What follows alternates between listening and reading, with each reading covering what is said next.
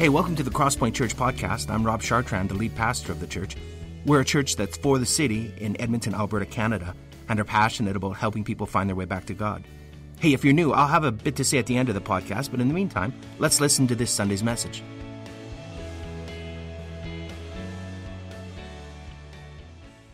Morning. What a delight it is here to be with you this morning. Moving you. Move me. All right. Oh, to the X. Yeah. X marks the spot. In all the times and decades that I've been in churches and watched speakers, I don't think I have ever seen such an enthusiastic welcome. And imagine this. Imagine going to be a speaker somewhere, and before you speak, you have an opportunity with the people of God to just receive a fresh filling of His Spirit. What a great deal that is. One of the common elements in our humanity is struggle, our experiencing difficulty, crisis, trauma, and loss, at which some point all of us will experience. Now, stress can be acute, sudden, intense, and traumatic, such as the death of a loved one, injury, unexpected betrayal, or being the victim of an accident or crime. But we can also suffer chronic stress. This is the ongoing things that grind away at us. Family and relationship conflict, physical and mental health struggles, or caring for a family member who's struggling with these. Difficulty in the workplace and financial stressors, isolation, or ongoing disappointment. The pandemic and its resulting restrictions and isolation have worsened the struggles that we experience in several ways. First, there is the loss or difficulty in our relationships, health, or finances that have come as a direct result of the pandemic and its restrictions. Then, the existing challenges in our relationship, health, and finances have been exposed or strained because of the stress and pressure associated with the pandemic, making them more difficult and undermining our ability to cope with them. And then finally, there's just this general anxiety from the ongoing disruption and uncertainty that exists on a global scale, which is something that most of us have never before experienced. A sound mind or healthy thinking is a key area regarding resilience. Resilience refers to the ability to positively adapt to stressors, maintaining or recovering our well-being in the face of stress, crisis, and trauma. Resilience allows us to recover from adversity and difficult experiences. Now, some people may be born with a greater capacity for resilience, or growing up they may have had more opportunity to learn resilience. However, resilience is about how we think, respond, and live, so it is something that any of us can learn. Regardless of how resilient we are or how intentionally we work to develop this, we will still feel loss and pain, stress and pressure. Acute or chronic stress can undermine even the most resilient person, impacting us physically, even impacting us neurologically, and resulting in struggles with depression or anxiety or burnout that must include a holistic treatment that also includes medical treatment. There's also certain tragedies or losses from which we will never fully recover. Yet God wants us to bring us to a certain and unshakable place, resting in His goodness, and that He will make a way for us. The American Psychological Association gives four key areas through which we build resilience: connection, wellness, meaning and purpose, and healthy thinking, or what we're calling this morning, a sound mind. Now, connection is our sense of belonging and community that comes from a relationship with God and others. And wellness simply is taking care of our body. Now, some of this is pretty basic for us, but hard to maintain when we're under stress, and particularly hard when some of our ways of coping run contrary to taking care of ourselves. Eating a tub of ice cream while binge-watching Netflix is not going to be conducive to wellness. Wellness includes proper nutrition, getting enough sleep, hydration, regular exercise, taking a Sabbath rest each week, being creative, and pursuing recreation. The third area, meaning and purpose, comes from knowing that our lives matter, that we're part of something bigger than ourselves. And I'm sure that many of you can think of how being a follower of Jesus, connected in context with a community of believers, how this affects those first three areas. Now, the final area of healthy thinking or a sound mind, this is what we're going to spend the rest of our time exploring together. I want you to notice in the following two scripture passages that they're about God changing the way we think, or certain translations say it's about renewing our minds. From Ephesians, Paul writes, "You were told that your foolish desires will destroy you, and that you must give up your old ways of life with all its bad habits. Let the Spirit change your way of thinking and make you into a new person." And then Paul again also writes in Romans, "Don't copy the behavior and customs of this world, but let God transform you into a new person by changing the way you think." So given that the way we think is shaped by what we believe, let's take a quick look at how we form beliefs. In this simple graphic, Rob, by the way, thank you. Beautiful slides you created for me. Much appreciated. Here's just a simple framework or simple graphic. We experience something, and then we understand or we interpret that experience, and how we understand that experience shapes what we believe. Now, why do I believe that God is good? Oh, the songs this morning were just perfect. I'm trying to, sometimes when I'm sitting there, I have a pen. I deliberately didn't bring a pen, and I'm scribbling in my notes, right? Add this and bring this in, and this morning I left my pen at home. However, singing about the goodness of God. Why do I believe God is good? Because I have consistently and repeatedly experienced over almost 4 decades the goodness of God. And I have come to understand that that goodness is not dependent on my performance. It is not something I've earned. It's not something I've entitled to. It's not something I needed to be good enough. It is simply based on His mercy and His kindness and His goodness, and that is shaped that I believe in the goodness of God. Now, so on the next slide, it's fairly simplistic, and we're going to consider beliefs that we may have formed from experiences as children. Now, children are egocentric, and that means that their understanding of themselves is based on the world around them. So if their experience in the world around them is safe and secure and warm and loving, their understanding about themselves is that they are good. But if their experience in the world around them has chaos or conflict, it's not safe or it's confusing. Their understanding is about themselves that they are bad. So let's look at what happens when a child is... So I'm going to talk about 3 beliefs we develop, about who God is, belief about myself, and belief about my purpose in life. And of course, in terms of saying that these experiences with a child that they have with their parents, how that influences who they believe God is, I'm just making a simple jump here, that we will tend to project onto God what we experience with parents. So a warm and available parent, let's just look at that first column.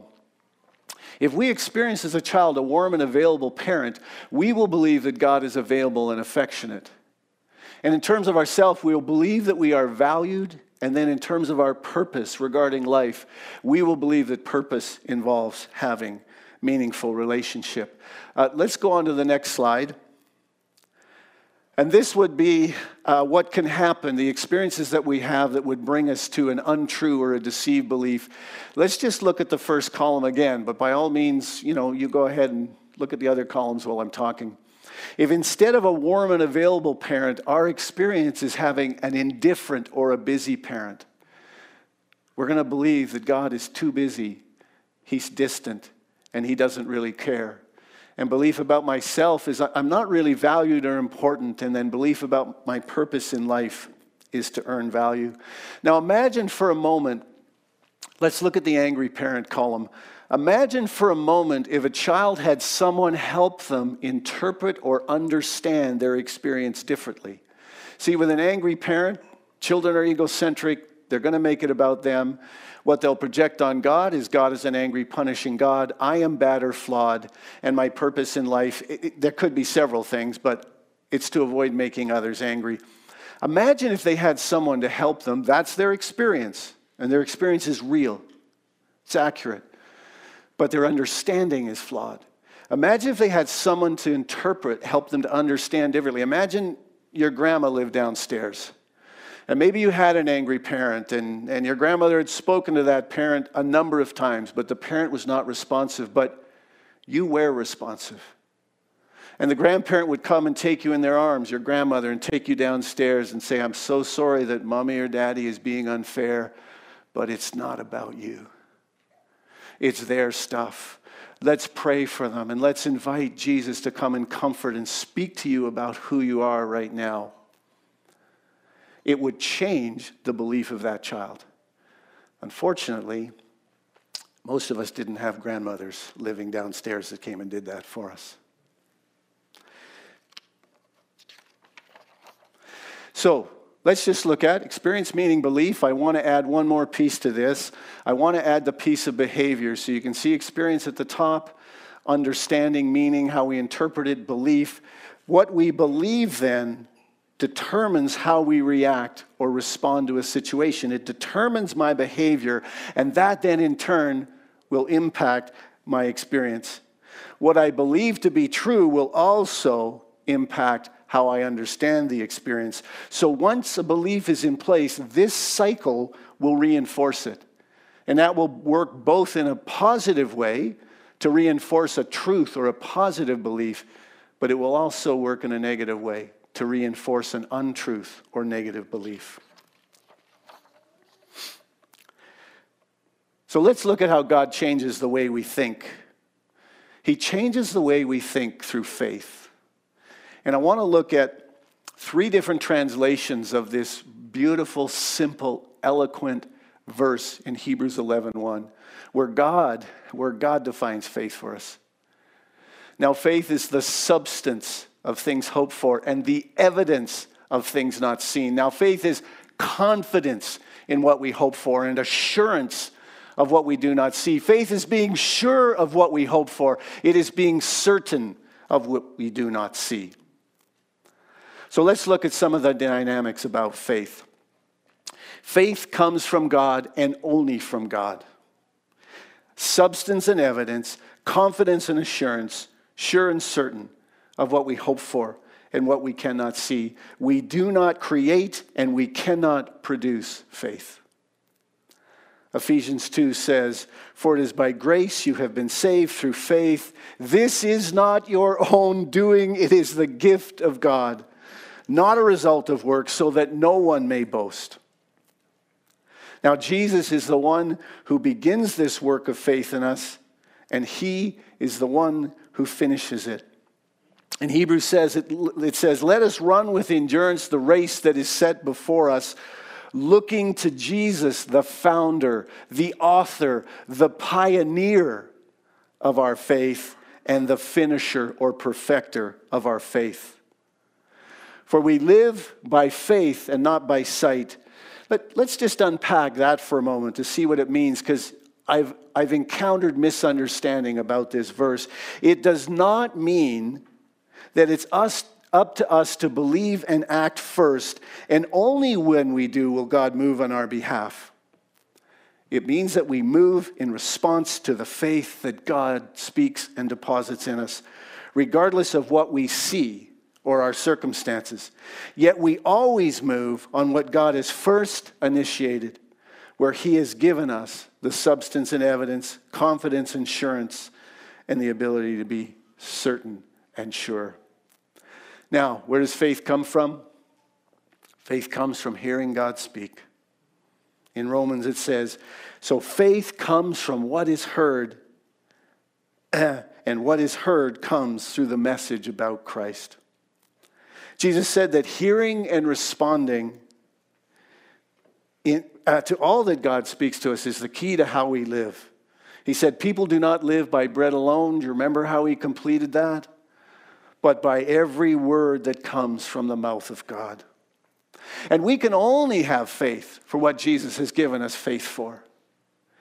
If we are trying to lay hold and believe something that Jesus has not spoken and given us faith for, the only resource we have to believe it is our own finite, limited, and at times fallen capacity.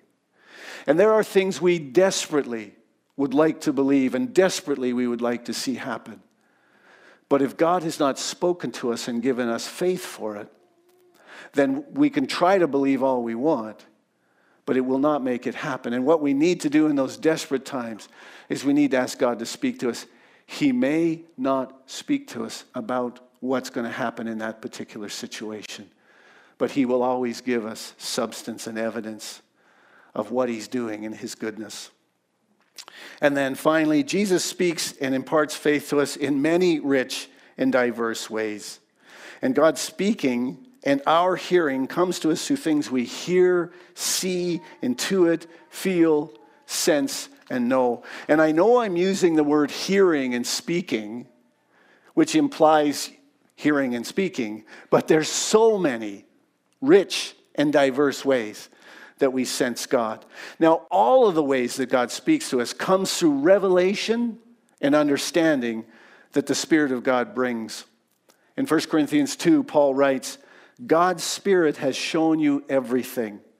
His Spirit finds out everything, even what is deep in the mind of God. And God has given us his Spirit. That is why we don't think the way the people of this world think. That is why only someone who has God's Spirit can understand spiritual blessings. So let me just touch on a few of the ways that God speaks. You'll be familiar with these. But one of the primary ways that God speaks to us is through Scripture. God breathes. He breathed the first time and moved, the prophets and the writers of Scripture. He inspired them to write. But he breathes on it again when we read it. And it becomes alive. It becomes personal. It becomes relevant to us.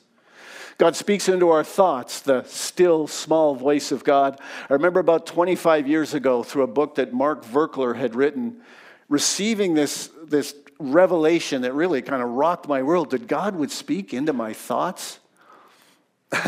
Now, there's lots of stuff that rattles around in my thoughts that isn't God. But this idea that a thought, it's my own thought, but it could be God speaking to me. Of course, it was God showing me that and giving me faith to listen for it. But I began to pay attention, and I'm going to give you this rather complex device that I worked out that's very helpful to determine this. I take a piece of paper and I draw a line down the middle, and on one side I write Jesus, and on the other side I write not Jesus. And, I've kind of learned a bunch of things, and we're all in that journey, just about the kindness and the mercy and the forgiveness and the goodness and the graciousness of God. And I've learned to measure my thoughts. And sometimes I'm not sure, but lots of times there's thoughts I go, yeah, that belongs in the not Jesus column. And of course, there's other times it clearly belongs in the Jesus column. Jesus speaks into our imagination and creativity. He speaks through intuitive knowing, prompting, impressions, senses. Jesus speaks through anointing, music, teaching, and preaching. He speaks to us through our everyday life experiences, books, movie, art. He speaks to us through nature and beauty. It's amazing how many people relate to that one. He speaks through our relationship with others, the giving and receiving of encouragement, caution, correction, blessing, and affirmation. He speaks as we serve others. And there are things that we will come to know about Jesus that we only come to know as we serve others. He speaks through journaling. He speaks through dreams and visions, and sometimes people hear his audible voice and even have angelic visitations. I haven't had an angelic visitation yet, but I'm up for it. Of course, the interesting thing is, what happens when people have angelic visitations, right? Boom, right? On their faces. Jesus also speaks into and through our emotions. We experience and feel God's love. Our hearts are stirred by his compassion, mercy, and goodness. We feel godly sorrow when he convicts us of sin and zeal to pursue what is right. We feel his comfort in pain, his encouragement in difficulty, joy in his goodness, and reverence in his presence. And a sound mind helps us discern what emotions are from God that we should allow and embrace, and what emotions are not from him, that are still there, they're still present, but we do not want to let those ones control us. By the way, emotions are messengers. We want to listen to the message that they have, but we want to invite Jesus in to help us interpret. When I ask people, and I've been involved in counseling, I have a graduate degree in counseling psychology. I'm not a psychologist, but my initial career was as a counselor. And then when people ask me why I'm at Edmonton, I say it's Rob's fault. No, it's God's wonderful leading and direction. And Rob was just faithful. You know, Rob had faith to hire me. That's why he hired me. To me, it was astounding. Like I'm a counselor, but I don't have any pastoral background. And I've loved the Word of God and followed God for years, but I wasn't an Alliance person. And I haven't been to Bible school. Rob had faith to hire me.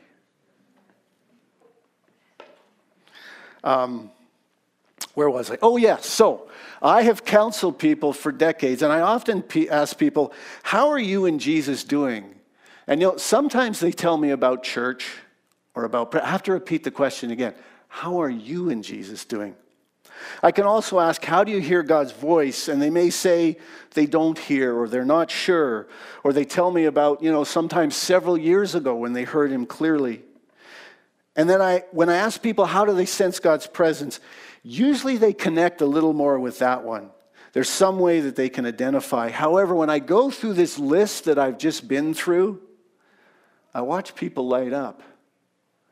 And they recognize that's personal and intimate between them and Jesus, ways that God is speaking to them.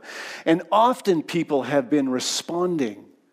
They've been hearing God and responding, and they're not even aware it's God. I've also had like a couple, really, really fun times with people that don't know Jesus yet. And we start to talk about the times and ways they're hearing the voice of God, because we have to hear the voice of God before we get saved. How would we ever receive revelation of who Jesus is? And it's been really quite wonderful to see them sort of light up with this recognition. Well, that's God, and that's God. And all right, so let's look at, in terms of changing the way we think, what our part is. James says, faith by itself, if not accompanied by action, is dead. So God alone gives faith. That is exclusively his part. But we have an essential and vital part, and our part is to believe and respond. It's to take hold and act from what Jesus has spoken to us. Jesus reveals and we agree. He initiates and we respond. He leads and we follow. And this is the movement, the flow of faith and belief between Jesus and us. And it is God's grace that makes both possible. In its remarkable simplicity, the work of God is to believe in Jesus. And Jesus said this in a very simple way. He said, wait for this. The work of God is this, to believe in the one whom he has sent. Our part in believing begins with agreement. We agree with what Jesus reveals and speaks to us, regardless of how unlikely or impossible it seems or how contrary to human wisdom. We agree regardless of current circumstances or the opposing opinions of others. We agree despite our own contradicting thoughts and emotions, for we live by faith and not by sight. Believing then moves us to respond.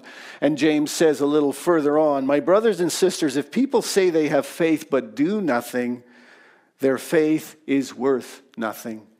So you see that people are made right with God by what they do and not by faith alone. When Jesus reveals, he speaks to us and he leads us by the faith that he has deposited. His leading is always personally relevant and practically applicable in our everyday present relationship and circumstances. The longer we follow Jesus, the deeper and more secure our faith becomes. You're familiar with the story of the woman with the issue of blood.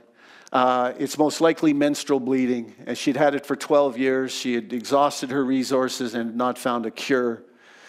Now, the particular hardship with the issue of blood was in the Jewish culture, she was considered unclean because of the menstrual bleeding. And a person who was unclean needed to live in isolation. 12 years in isolation.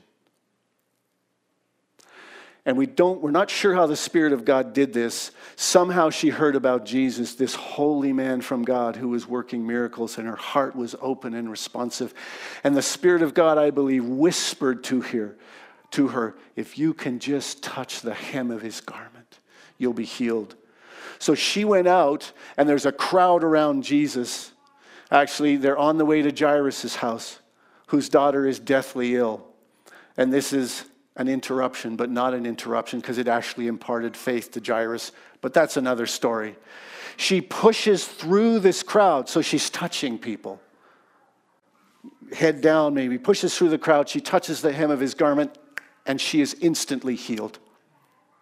And Jesus says, who touched me? Now his disciples say, Master, what do you mean who touched you? There's all these people crowding around. Jesus says, no, I felt power go out of me. Who touched me? And this woman comes trembling, and she bows at his feet, and she tells him her whole story. Now, Jesus didn't out her to bring her shame. He outed her so that he could affirm and bless her faith, that she believed and responded. One more thing about this. In the Jewish culture, if someone was unclean and someone clean touched that person, they were made unclean. Jesus just flips that upside down. Because when Jesus touches someone who's unclean, he doesn't become unclean. He makes them clean. And he said to her, daughter, your faith has healed you. Go in peace. And she is restored, not only physically, but she is restored to community. As faith informs and motivates what we do, our believing and responding brings us into the fulfillment of what Jesus has promised and purposed. The opposite is also true. If we fail to believe and respond to what Jesus has spoken to us, then the faith that was deposited can be stolen, wither and die, or be choked out. And this was the purpose of the parable that Jesus told about the sower. The farmer who went out to sow some seed. And as he was scattering his seed, some fell along the path, some fell on rocky soil, other seed fell among the thorns, and still other seed fell on good soil. 4 different soil conditions. And later Jesus explains the parable to his disciples. The seed is the word of God that imparts faith, and the soil condition represents the receptivity and responsiveness of the heart of those who hear. The seed that fell on the path represents those who hear but do not believe, and the evil one comes along and steals it away. The seed falling on rocky soil represents, the shallow rocky soil, represents those who initially hear and joyfully receive, but whose faith wither and dies when they turn away from Jesus because of difficulty or persecution. Likewise, the weed and thorn-filled soil, that condition represents those who initially hear and believe, but the world's riches and pleasure, or its cares and worries, choke out faith. And then finally, there is the fertile soil, where faith is believed and responded to, finding a place to root, grow, and produce fruit. And here's what Jesus had to say about that soil. Those seeds fell on good ground are the people who listen to the message and keep it in good and honest hearts. They last and produce a harvest. Now there's 5 outcomes from when God speaks to us. We miss it. Now, of course, the problem is we don't know when we miss it. I just know I've missed it so many times because I believe that God is continually speaking to us. Wonderful book, Windows of the Soul by Ken Geyer. And the premise of the book is that God is speaking to us all around us. So we miss it, okay? Well, we miss it. Second time is we hear, but we don't recognize it as Jesus. And so we don't respond to it. This fall, I needed to be in Devon, and I wasn't running late, but I didn't have a lot of time. I had both our kayaks on top of the car, and it was like this incredibly windy day. And this thought came to me, take those kayaks off the car. And I dismissed it. No, it'll be okay, and we might go kayaking this weekend, and it'd kind of be a pain in the butt to take them off and put them back on again. I didn't take them off. On the way back, this gust of wind, it hit the car. It tore the whole rack off, tore the whole trim off the side of my car, tore the rack off. And thankfully, I was in the shoulder lane, and they tumbled off into the lane. Well, I have them locked to the rack, and I didn't have the keys for the lock, and I didn't have the keys for the rack. So I can't put them back on. So I kind of pushed them in the shoulder. Anybody I knew with a truck was not available. My wife was in British Columbia. So I raced home about 15 minutes, made arrangement for a truck, came back to get them, and guess what? They were gone. And the foolish thing is, I did U-turns and drove up the highway 3 times, as if you can miss 2 kayaks and a roof rack, but they were gone. So that's the second one. We hear, but we don't recognize it as Jesus. Then there's when we hear, we know it's Jesus when we agree, but we put it off and forget. I cannot tell you how many times Jesus has prompted me to, make a phone call or do an email or this thing that's 13th on your to-do list, it needs to come up in number 1. And I say, oh, yeah, great idea, Jesus. I'll get right on that. I'm just going to do this first. And then what happens? Totally forget. And then I will find out later, right, that it was very timely that I responded then, and I didn't. And then there's when we hear and we just plain disregard. This actually happens to me often in front of the fridge. And strangely, God's voice often sounds like my wife. Are you really hungry? Do you really need that?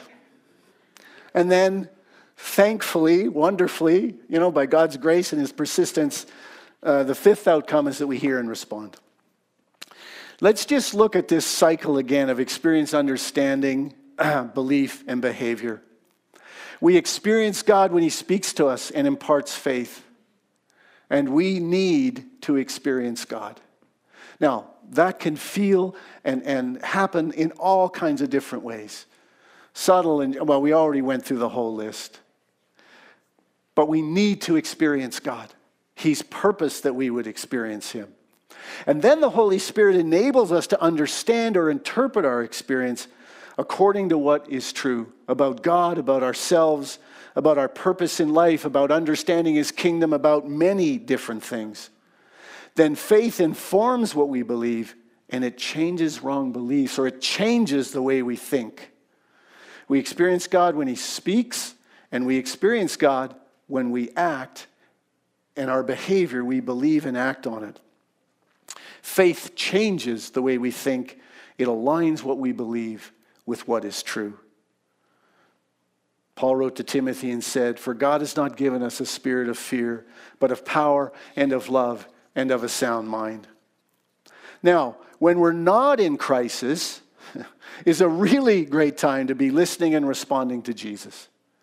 Deepening the substance and evidence of faith in God's goodness and power, allowing him to renew what we believe and the way we think. Yet the problem is, and I have found this, when our lives are going fairly well, we're vulnerable to distraction, disconnection, dullness, and drift from Jesus, and we can miss the opportunities, the things that he is speaking to us, that he wants us to respond to that would strengthen and deepen our faith. When we experience crisis, trauma, and difficulty, often our first and maybe even our ongoing reaction is to avoid the difficulty, to find relief, or to fix things. We can also at the same time experience a crisis of faith and find ourselves struggling with what we believe. We may find ourselves with a shortage of confidence and assurance in the goodness and the power of God. In a crisis of faith, or when we're worn down by chronic stress, loss and grief, or discouragement, it can be difficult to hear God's voice. However, when we're struggling, we have the greatest need to understand what we're experiencing. I've never had anybody come into my office and say, Michael, can you pray for me? I just really need help. I'm trying to understand why my life is going so well. Doesn't happen. But it is true when we're struggling. See, God has made us. It's part of how he's made us, created in his image. He's made us with a need for meaning and to understand things. And it's in crisis when that need is at its greatest, and crisis can be a powerful motivator in our seeking God. God is present. We may wonder where he is, but God is present in our seeking. He is at work there. He is present in the longing that we have for him to give us faith, to cause us to be quiet, that we would listen and follow in looking to him alone for rescue. So let's talk about entering God's rest. The passage I'm going to read for Hebrews, the latter part of Hebrews chapter 3 and the first part of Hebrews chapter 4 is just a remarkable passage that talks about what it is to enter the rest of God. And the context is the nation of Israel, as they stood on the threshold of entering the promised land that God had promised to their forefathers, the land flowing with milk and honey. But what happened is they stood on the threshold. Because of unbelief, they failed to enter. They failed to come into God's provision, and they failed to come into God's rest. Now, God had given them much faith. They had faith. He delivered them from Egypt, the most powerful nation in the world. Yet when they sent spies, 12 spies, into the promised land, the spies came back and confirmed, the grapefruits are as big as melons or whatever they said. The land was flowing with milk and honey. But they said their soldiers are as giants and they have fortified cities. And the people chose fear over faith, believing in what they saw by sight rather than the substance and evidence of what God had promised. And because of their unbelief, that whole generation over the next 40 years wandered and died in the desert. The exception of those 12 spies were two men, Joshua and Caleb. And they came back and they said, it's everything God promised. God is with us. Let's go for it. But the people refused to listen to them. So here's what it says. The writer of Hebrews says, so we see that because of their unbelief, they were not able to enter his rest. The promise to enter his rest is still good. And we must take care that none of you miss out, for only those who believe can enter his rest. So in believing and responding to what Jesus has spoken to us, we enter God's provision and rest. Experiencing the rest of God is not the absence of pain or difficulty. We can know his rest during great hardship and heartache. God's rest is not distraction, denial, indifference, or resignation. His rest is a quietness and confidence that he speaks to us and that we lay hold of and believe in spite of what's going on.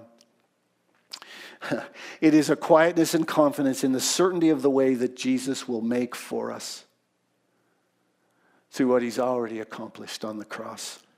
In the rest that God gives, we cease from our own efforts, our striving to enter, and we're able to enter into his rest.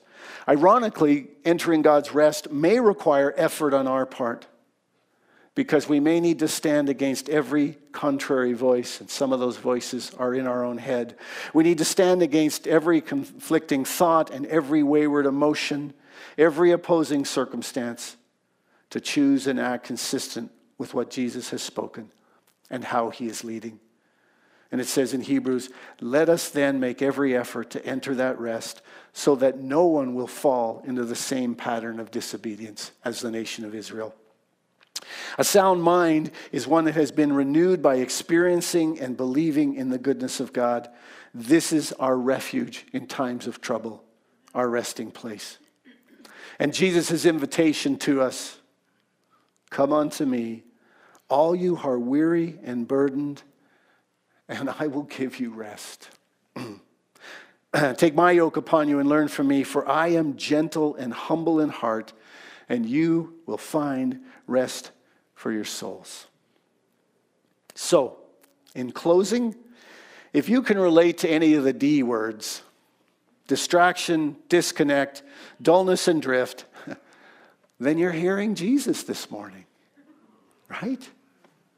He's given you faith. Respond to him. You just ask for and receive his forgiveness and experience his goodness. And if you've really been pressing into God, or if you haven't been, we all need the same thing. Let's ask Jesus to increase our sensitivity and responsiveness to the ways he's speaking and the faith he's imparting. I pray this every day. Jesus, make me more responsive, more sensitive and more responsive to your voice. And then understand and pursue how God has made you, the ways you connect with him. When I went through those ways, for every person, there's a couple that will stand out for you. The others might not do a whole lot for you. Wonderful book, Gary Thomas, called Sacred Pathways. He identifies sort of 9 primary ways that we experience God. And then the last thing is, make yourself available. Just really, the encouragement is make yourself available. Well, thanks for listening to our podcast. We hope it's helped you in your spiritual journey and it's helped you draw closer to God. Let me tell you a little bit about us. Crosspoint gathers as one church on Sundays in Northeast Edmonton, and you can find out our location and more about us by visiting our website, thecrosspointchurch.ca. We also meet throughout the week throughout Edmonton in what we call home groups. These are smaller communities of learning, laughter, community, transformation. We think that the journey of faith was never intended to be an independent exercise. It's something that we do together. So please visit our website and find out how you can get connected to a home group near you. If you listen to our podcast regularly, why not make it shareable? You could like us on iTunes or share our podcasts with other people. But more importantly, we hope you will get connected with other people and talk about what you've learned. Again, hey, thanks for listening. We pray you'll experience Christ's love in a very real and profound way this week.